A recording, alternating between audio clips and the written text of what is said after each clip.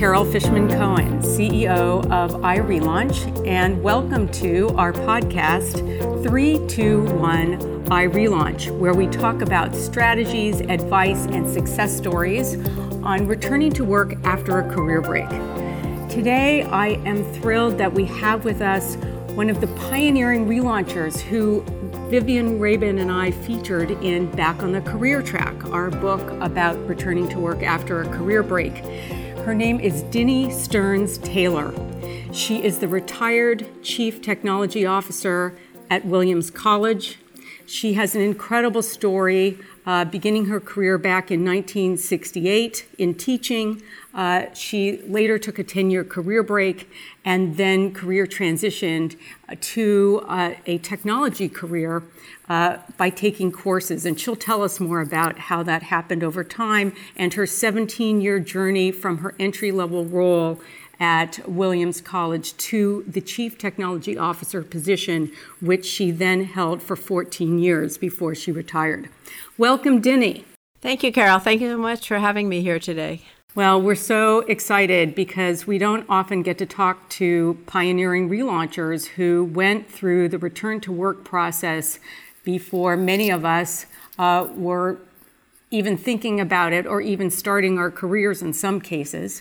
So I just wanted to know if we could start by walking through your career path, not in tremendous detail, but just kind of an overview of where you started and what year, and then what happened between starting your career and, let's say, going to the very first position that you had at Williams College in a technology role. Sure. Well, I graduated from college in 1968, which was kind of the beginning of the women's movement, and people going to work was a new, what kind of careers people were going to have was a new concept. Many of my fellow college students were getting married right after graduation, and it was kind of a new world. I went into teaching for 3 years, and then we were living abroad for a year in Denmark, and then we came back, and I was pregnant with my first child. And it was a time when we moved to Williams College. My husband took a position here at Williams, and I had chosen to have a baby, and many of the women that I encountered, new faculty members, had chosen not to have babies. And it was kind of an interesting time because they actually looked at me with a fair amount of contempt that I had actually chosen to have a child instead of pursuing a PhD and having a career. During those first few years, I actually did work like a few hours a week just to get out of the house for $3 an hour for the psychology department. And then I had my second child, and I started thinking about that I might want to go back to work. I wasn't really sure, but I had an interest in computers, math, science. I'd been a science-oriented person. I'd done a National Science Foundation Institute when I was in high school, and I was very interested in looking at programming. At Connecticut College, where I went to school, they didn't even have a computer, but I had gone down to the Coast Guard Academy and tried to take a course, and I kind of knew that I might like this. So I decided that I would audit a course at Williams in computer programming, and I discovered that this was my true passion, and I didn't really want to go back to teaching. Programming and just being able to think in that way was just so much fun, and I really liked it a lot. So I decided that this was something I wanted to pursue. And after I'd taken a few courses at Williams along those lines, I went out to various companies. I went to Williams. I went to another Sprague Electric company nearby. I went to another company. I said, okay, if you are looking for someone to work in this area, what courses would you be looking for? What area would you be looking for? my brother, who's a computer scientist at SUNY Albany, was encouraging me, oh, get a PhD. But for me, one of the things that was most important was to be in Williamstown, stay near my kids, not commit to something that was going to take me anywhere else. So the first, I guess, lesson was, okay, what could I do locally? And by asking around what people wanted, that would be, that was really helpful, because then I took systems analysis and COBOL and different languages at the time, which were more business oriented. Then we had a sabbatical year in North Carolina, where I also took a programming course, and then was able to work for one semester at UNC, again, part-time, doing some SAS programming. So when I came back to Williamstown in the summer of 1983, by this time, I was ready to look for real work and full-time work. And so I applied for an opening at Williams, which was an introductory programming job. And I got that job. And my children by this time were, I guess, 2nd and 6th grade. So I'd had those 10, 11 years off, but now was thinking that I could work full time. We do have the advantage. It's a small town, it's a small school, and so I was able to sort of manage both home, children, and work, because I could take time off to go to the dentist, or I could take time off for a teacher conference. And my husband, who is a professor, worked mostly at home, so he was there in the afternoons when my children came home. But I was still managing the household and taking track of just about everything. So I started in the programming, and it was really fun. I loved it. And then a big project came along where we were going to start install a whole new system. And there were 4 of us at the time. And I looked around, and nobody was stepping up to the plate. Nobody was leading this. Nobody was, was like scattered. So I just sort of naturally took on the project lead for that project, because I realized that, well, I didn't even realize I could. I just did it. And in thinking back on it this is when I started my saying that I've said for many, many years, that motherhood is perfect project management training, because right. You have time management, you have communication, organization, and you're dealing with a lot of different personalities.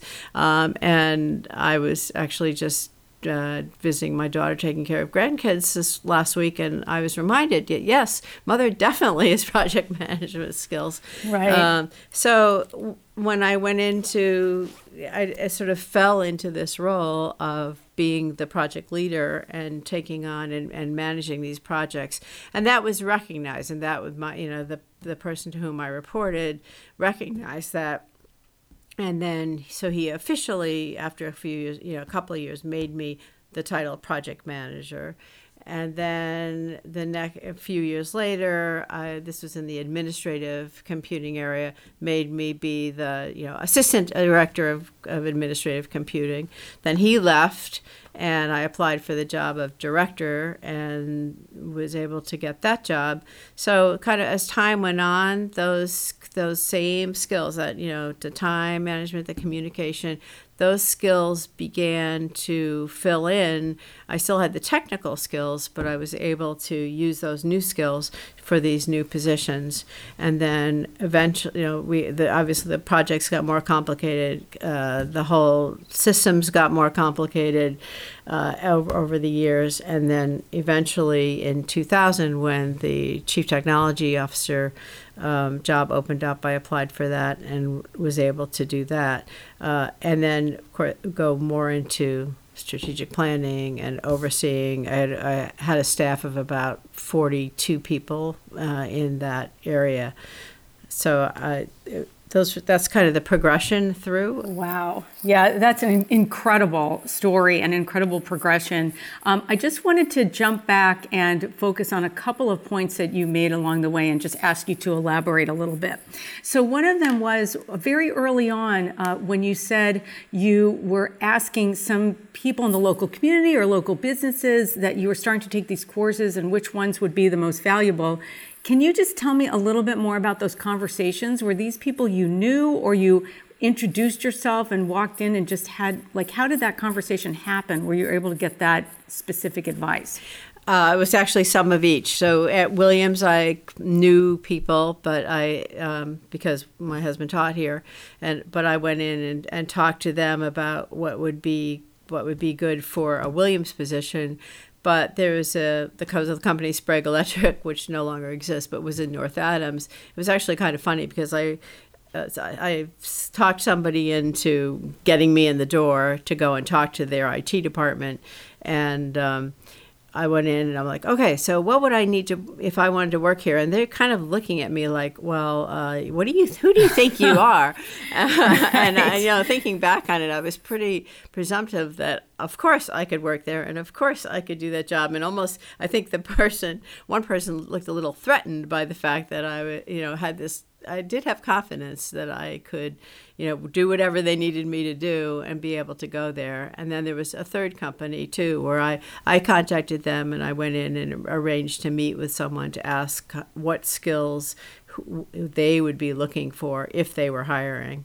That's really important because some of us, when we're first starting out and we're getting in touch with people to have these conversations, it's really hard to figure out, well, what do you say if you run into them in person or you have a phone call, or, now, I'm sure this wasn't happening at the time, but now, of course, you would send them an email and what would that subject line look like? Right, that's true. And how would you ask? So that's really helpful.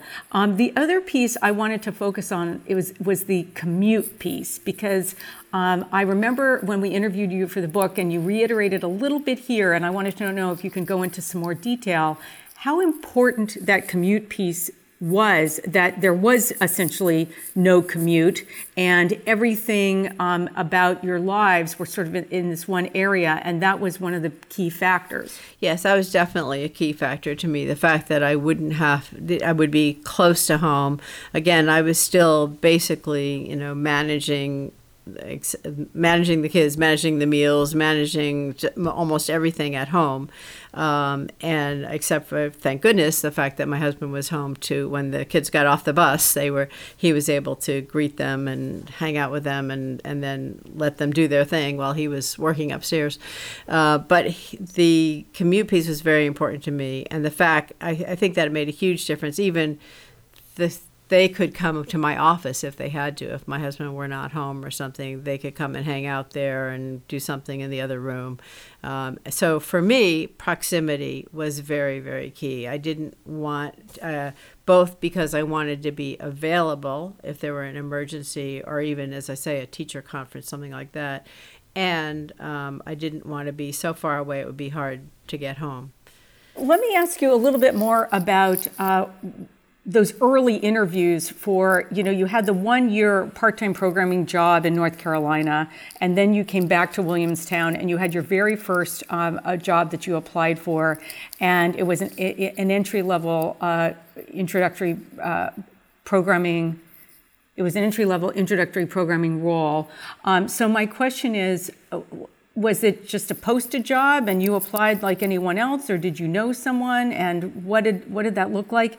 And then can you also talk about, as you advanced and you had applied for more jobs, once you were in there at that introductory role, did you feel like you were completely back and not a relauncher anymore, or were you still feeling a little bit like a fish out of water after the 10-year break?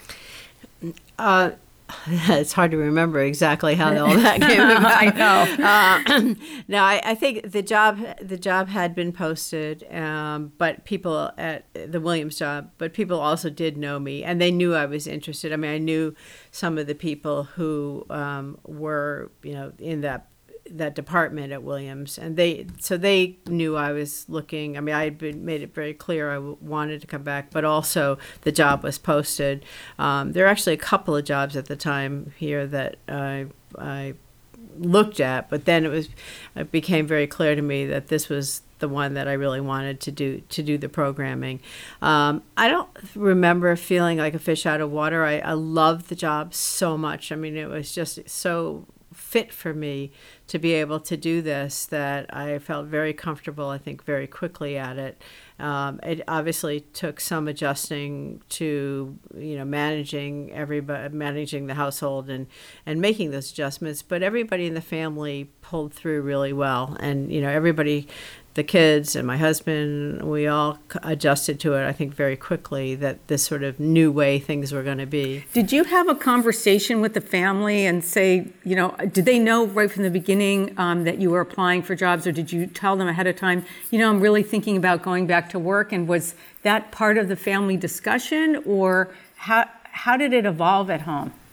Actually, my husband was very encouraging that I should look into something to go back to work. So I never really came to him and said, I want to do this. It just, the two of us together thought about it, and it seemed it was something that I wanted to do, but we wanted me to do in a way. So it was a very good thing that, and yet again, finding something that would be a good balance. And that was really important to both of us. And then when you were in the early days of interviewing, was there any focus on the fact that you had just come off of a 10-year career break? And was that a concern, or was it overlooked because you had the technical background from the courses you had taken, and that's the only thing they cared about? I think it was more the latter. I think they knew that I had the skills. I'd taken the courses, and some of them had been at Williams, so Williams professors were recommending me, and also the other local college where I'd taken a number of the courses. So I think they knew I had the technical skills, and that's really all they cared about. I mean, in technology, even now, if you take a break, you kind of have to retool and, get up to speed again on what's current. So the having missed 10 years really wasn't as important as having the skills that I had at the time. And then you talked about, Denny, once you were on the job and working with this team of 4 people, that there was an opportunity that sort of just presented itself and no one was really picking up the ball. So you decided to step forward and run with it.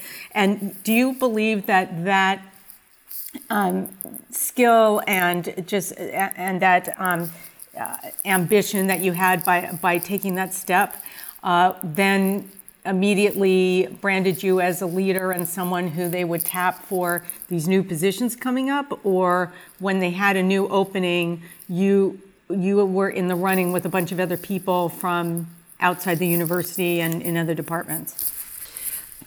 I think that at the beginning, I didn't even realize what was going on. And I didn't realize how I was taking on the leadership. It was just sort of so natural. You just did it. I just did it. Nobody said do this. I just did this. So the first couple of promotions to project manager and associate director, they were not. There were not other people that were competing for those positions. When I applied for the position of director of administrative computing, they did a national search and there were other applicants. And the same thing for the chief technology officer, they did a search. But I think early on, again, I fortunately had a supervisor who recognized my skills and appreciated them, and then worked to give me the promotions that would recognize those. I'm speaking with retired Chief Technology Officer of Williams College, Denny Stearns Taylor, a pioneering relauncher who returned to work back in 1983 after a 10-year career break. And not only did she relaunch her career, but she career transitioned, having started as a school teacher. So, Denny, I just wanted to talk to you now retrospectively, looking back on the career that you had, including the career break. Are there pieces of advice or certain themes that stood out that you feel are important for relaunchers to know who might just be starting to return to work today? I think one of the most important things is to recognize that when you relaunch, first of all, you have a long time you're still going to work. And you shouldn't think of it as a career, a second half or an ending. I mean, really, you're going to be doing what you're doing for a long time. And I think it's an opportunity to really reevaluate what is your passion, what do you like to do, what's your interest, what will make your job really, really fun. And I think it's important, if you can, financially, to take the time to find the right thing. And I think part of doing that is, kind of what I did. I took courses, I audited courses at the local college. I think people don't realize sometimes that you can audit courses at universities and colleges pretty easily if you want to, if you talk to professors, and you can find out if an area is of interest to you. And by doing that, or networking or going, so if you think you might want to do something in technology, go to a technology conference or an education conference, or mix with people, go to a seminar, and really, if you try, make sure you find something that's going to interest you, and then pursue that. And part of it, looking at local universities, I think people forget that you can take courses and you can train in those ways as well. In the technology area in particular, as I say, if you've taken a break, you may need to retool some of your skills or update some of your skills because the industry changes so fast. So again, online courses now that we didn't have then, but or taking courses in another area, or some of the internships. I was just looking at your Society of Women Engineers internships that you just came out, and it's fantastic that they are, enabling people to do those kinds of learning. So that would be my number one thing, was really find what you want to do, because this you can do it for a long time, and then you won't have to retry it again, but you can you can have something that you really like, and I think that'll make it easier, because even as your kids are getting older, as everybody knows, it just changes. It doesn't get less. It's right. It's just a different kind of interaction with them. So that would be my first. In the technology world, if you have the ability, you're going to be able to come up to speed in everything. So it takes a certain kind of ability and skill to be able to do that, but if you have it, you have it, and you'll be able to come back and have the confidence that you'll again be able to come back to speed. And the other thing I think is to remember that maturity is good, and hiring, people right. people hiring people who have experience. So don't be embarrassed by the fact that you took time off. That's a good thing. And, you have to, when you come back, you have added that not only the skills that you've gained in motherhood, which again, I think are really, really important, but also the maturity you have, the way you look at the world, your dedication to what you're doing, especially if it's something that you really enjoy doing. So I think those are the two or three things that I would say as I look back on it that would be really important as one is looking to go back to work. Thank you. I have a question for you, because so many of us, when we're relaunching careers, feel a lack of confidence, in part because we've become professionally disconnected the longer we've been on career break. But I'm hearing something very different from you when you were taking these courses, and maybe it was because you were connecting with something that was your real passion to begin with, whereas your first career was not. But when you were taking those entry-level courses, I hear a fearlessness coming out in terms of tackling this material. And I guess I just wanted to know, is that how you felt? And when you were taking any of these entry-level courses or the programming and the systems analysis and the COBOL, did it all come naturally to you, or were there difficult points along the way where you thought, wow, did I jump in here quicker than I should have? Or were you fearless and did it just come along unbelievably smoothly? I don't know if I was fearless or if I was naive, but looking back and now from my perspective now, I'm like, really, what was I thinking? But in a way, I think I did have the confidence that if I were able to get these skills, that I would be able to find something. That may be harder now, actually. I mean, now we don't have introductory programming jobs for even at Williams College or most places. I mean, it's harder, I think, in some ways. I mean, these days, the intern programs, the temp programs probably are more likely than having an intro position. But I think I naively was pretty confident that something would work out for me. That's great to hear. It's pretty unusual.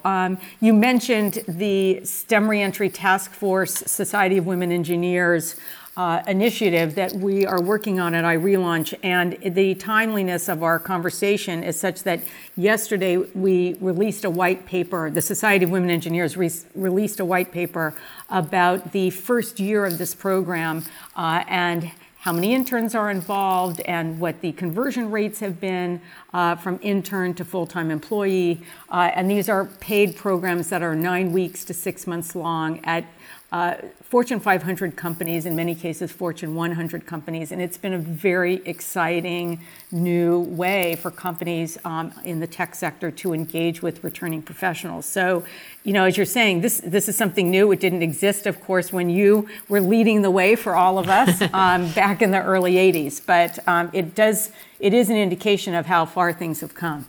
Right. I think also there are more women in technology now than there were then. But yeah, I was reading that white paper this morning because LinkedIn alerted me to it. Oh, and good. It was it's really amazing. And the success rate is really very, very high. And yeah, back then, I mean, I was always a little bit ahead in terms of each level position I had. Mostly everyone else was male. And then I'd move to the next position, and females would be filling in, and then the next position it would be mostly male. And one of the things that heartens me so much these days is that there are more, although still not enough, women in technology, but also programs like this, which is encouraging women to enter that field because it's great. I mean, it's a wonderful field.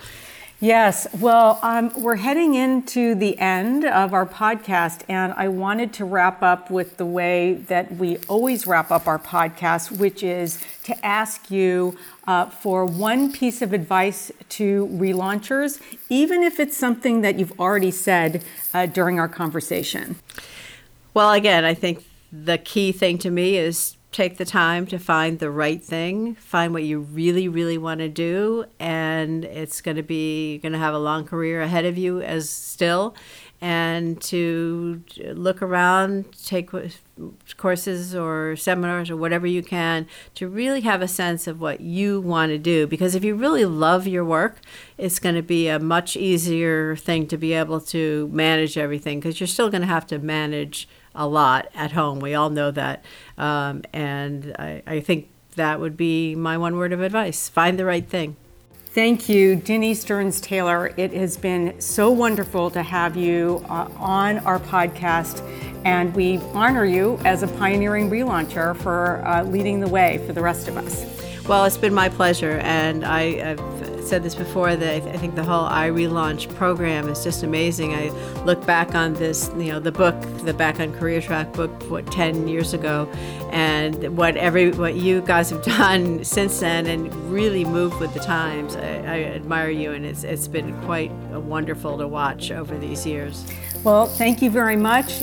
You've been listening to 321 iRelaunch, the podcast of iRelaunch.com. This is Carol Fishman Cohen, CEO of iRelaunch, and please make sure that you take a look at the tools and resources, success stories, advice, and events that we have for you on the iRelaunch.com website. Thanks for joining us.